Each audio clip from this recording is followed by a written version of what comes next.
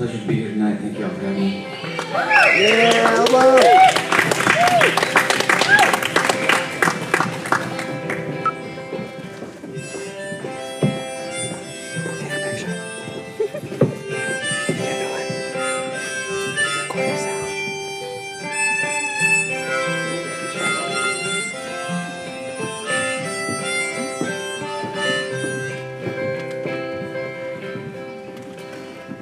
There comes a time in every person's life. No flash.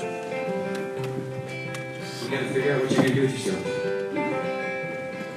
Either you're gonna do what everybody else wants you to do, or you're gonna do what you want to do. And what I wanted to do was play music, you know, get out on the road and travel and have adventures, explore, you know. That was not in the cards for what my parents wanted me to do, what my teachers wanted me to do, what religion wanted me to do. So I knew if I was going to do what I wanted to do, I was going to have to sneak away. So I woke up in the morning, my whole family was asleep, and I slipped out the door.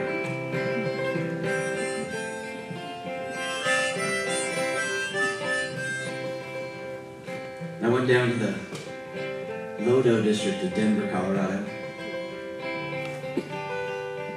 I went to the Amtrak station, and I waited for that train for San Francisco. See, I used to go down to the Lodo, Denver train yard, and I used to jump on the freight trains and sit in the boxcars and ride it from one side of Denver to the other, and I'd jump out. So one day I'm not going to get out of this thing. The problem with the freight trains is that I didn't know where they were going. I knew where the Amtrak was going. So even though I didn't have a ticket, I waited for the conductor to friendly escort somebody to the left and friendly escort somebody to the right, and I snuck on through the middle like a fox so sly.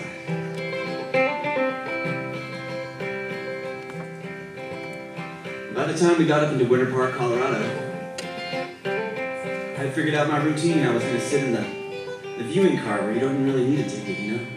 I made friends with a bunch of people out there, and we're getting on pretty well. And in Winter Park, Colorado, I got off at the train station and I asked the lady loading the passengers, I said, how long are you going to be here?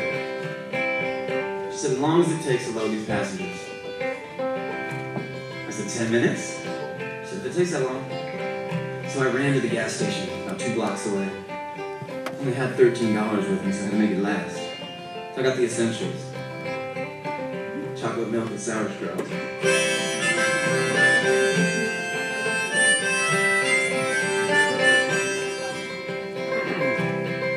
And as I was running back to that platform as fast as I could, it almost looked like the train was moving. So I finally got through those doors onto the platform. I saw the last car go whizzing by my face. I had my guitars on that train in my backpack. It dawned on me that I was going to have to call my parents and confess what I had done. They were not going to be happy. My plan was foiled. It's not how it was supposed to be. It's not supposed to go down like this. I looked at that train just moving away, getting smaller and smaller. I jumped down on the platform. I started running after that train. I didn't even know it was a futile moment. I just kept running after it. I just kept getting farther away. I was running down these mountain tracks, you know? Finally, I kind of just stopped and I was looking at it. And I looked back at the track platform. And all these people were waving, keep going, keep going. And I thought, there's no point, man. So I did, I just kept running. Every so often, you know, your life just comes crashing down all around you. My parents say sometimes the Lord breaks your back to bend your knees. And I was broken into prayer. I said, all right, you got me. But if you stop that train, I'll do exactly whatever you want. I cut a deal. Right as those words left my lips, I heard the brakes of that train stop. And I fell forward laughing. I couldn't believe it. It took took me like 3 or 4 minutes to catch up to that thing, and I was huffing and puffing, and I was just so out of breath.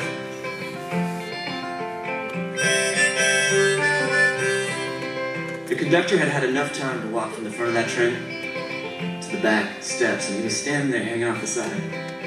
I came running up. I was trying to say thank you, but I couldn't get the words out. And he said, you know, I've been driving this train for 20 years, and I've never stopped this train for anybody. Get on.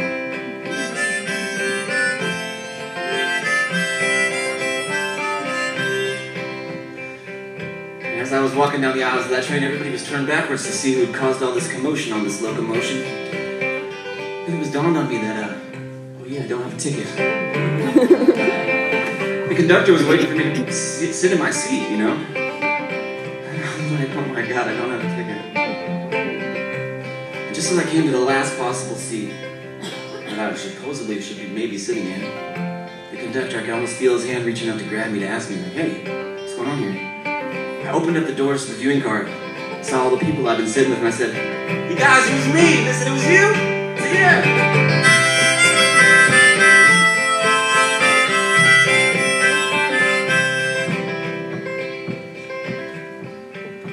I got off at the Embarcadero in San Francisco, on the end Judah, behind Safeway in the Lower Haight. You could say, you know, I hadn't really calculated or planned for this because I had lost my sister's address. My plan was I was going to build a tree house in Golden Gate Park somewhere and live in that, you know, it made sense to me at the time. But I was going to stay the first night with my sister, you know. All I could remember was that she had 3 digits in her address, and the last 2 ended in 6s. So I had something to go on.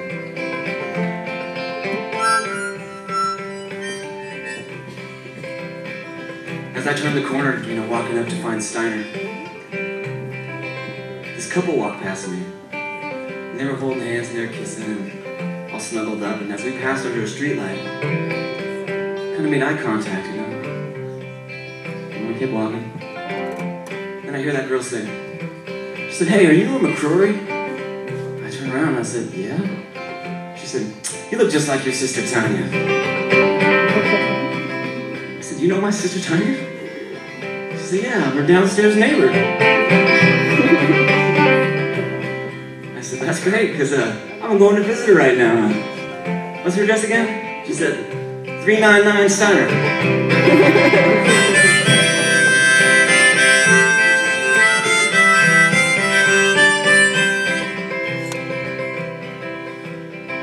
Finally, I was living in these squats on Baker Beach, and they finally politely kicked me out of those, and I moved over to this cliff, and made myself a little cave, you know. I got this tarp, this big long type from the construction site, and made it rainproof, and I was living there for a while, and I saved up enough money to buy a plane ticket to go to Europe. And I was at the train station, I was at the airport, right? And this Dutch company was selling cheap tickets to Holland. It was called Martin Air. I thought that was a sign. And I bought myself a chain link wallet so I wouldn't lose my money. And I got on the plane. The little on-ramp was right there by the metal detector. They were showing this movie about a boy genius who played music. It was called Shine, and I really wanted to see that movie, so I pulled out my wallet to buy the headphones right before we were leaving. And I realized my wallet wasn't in my pocket. I left it at the metal detector. So I ran up to the stewardess and I said, "Stewardess, listen, you know, I left my wallet at the metal detector." She said, "Well, you can't go back now, we're closing the doors." And I said, "Well, what does the pilot think?" And so she turned to look at the pilot and I ran right past her. She came chasing after me and I ran up to the metal detector. I said, "Listen, you guys, listen, did you guys find a wallet? Because I left my wallet here." I said, "No, we didn't see no wallet." The stewardess said, "What are you doing? You can't just leave and go to Europe without any money. Why don't you call your parents and go home?" I looked out the window at that plane and it had my name on it. I turned to the security guards and said, "Put your hands up, you're getting frisked." And they let me do it, and they're like, "We don't have your wallet, man." So I arrived in Amsterdam with nothing. And I walked away from the airport. I started hitching, and I finally made it to this campsite. And I would take the train every day, sneak on that thing too, into town. And I had my acoustic guitar with me, so I was like, "All right, boy, let's do it. we're gonna busk. And I had a nylon string guitar and it wasn't very loud, and so nobody was giving me any money. It's like, this is not gonna work, man. What are you gonna do? I saw these statues, these guys dressed in white. They had crowds of people around them taking pictures, giving them money. I said, that is a load of malarkey, man. You can't. They're not doing nothing. Here I am singing my heart out. So I just, out of frustration, I picked my guitar up and raised it over my head like I was gonna smash it or something, you know? Pretty soon everybody started gathering around, taking pictures, giving me money. I said, this is my work. So I would bring a big stack of hay into town every day, and I would stuff myself full of hay and be a scarecrow, and I would put a ring around my mouth like one of those little hobo statues. You know the ones I'm talking about? Those old, kind of looking like clown things? Look like that kind of, except I was full of hay. I did that all across Europe as I was traveling and made enough money, and I went back to Ireland to see my family. I was staying with my auntie. My auntie, she was getting a little tired of having me around. She said, you need to get a job and you need to get back on the road, you know? You've been here long enough. So she was dating this foreman from Scotland. He was called in to finish up a job on this oil tanker in the shipyards. And he pretty much wanted to do anything my auntie asked him, so he got me a job. So I was the youngest person working in these docks with these hard construction workers, yeah?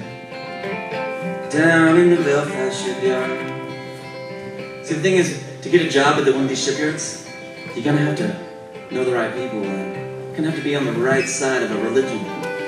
So your name could signify who you are, where you're from, and my parents had left Ireland in the 70s to avoid all that kind of trouble. So when they asked me my name, I did what the guy in front of me did. They asked him his name, he said, my name is Doc. I could tell he was making it up on the spot. So they said, what's your name, boy? And I said, my name is Hobo.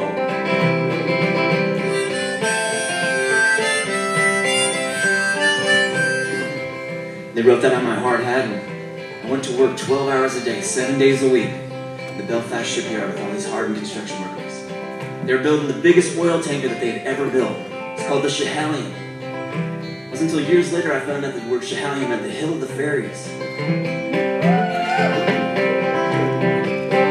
It was the same place they built the Titanic. I don't know what that says about Irish ingenuity, but they paid me pretty good. So I'd be walking around the ship and I'd be singing to myself all the time. And my crew, they found out that I was a songwriter, you know?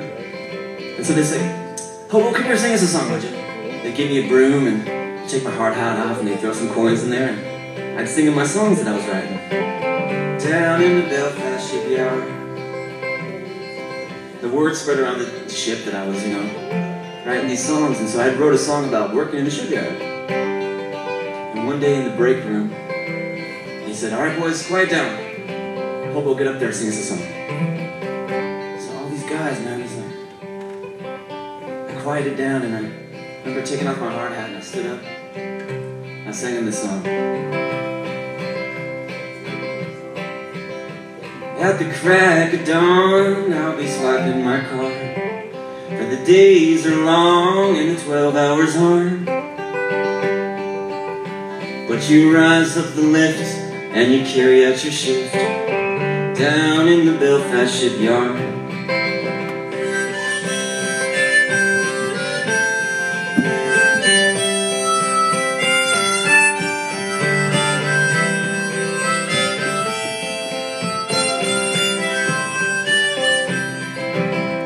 And Gary the foreman is carrying the floor plans.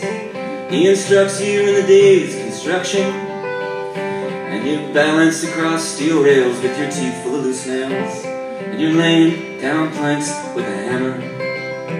And the men that you work with got kids and a wife, working hard for a living their whole life, with muscles like rocks from hustling these docks, and their skin, it is warm and weathered.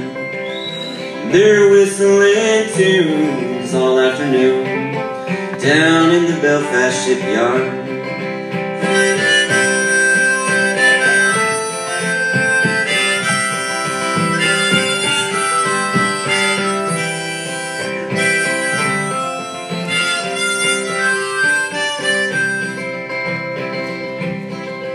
And you make no mistake when it comes to your break, and you file in line down the stairs with newspaper pornography pinned up on the walls, and you stay in the break room till the white hard hat calls. You got 15 minutes and you stretch it to 20, and then it's back to work for the gentry.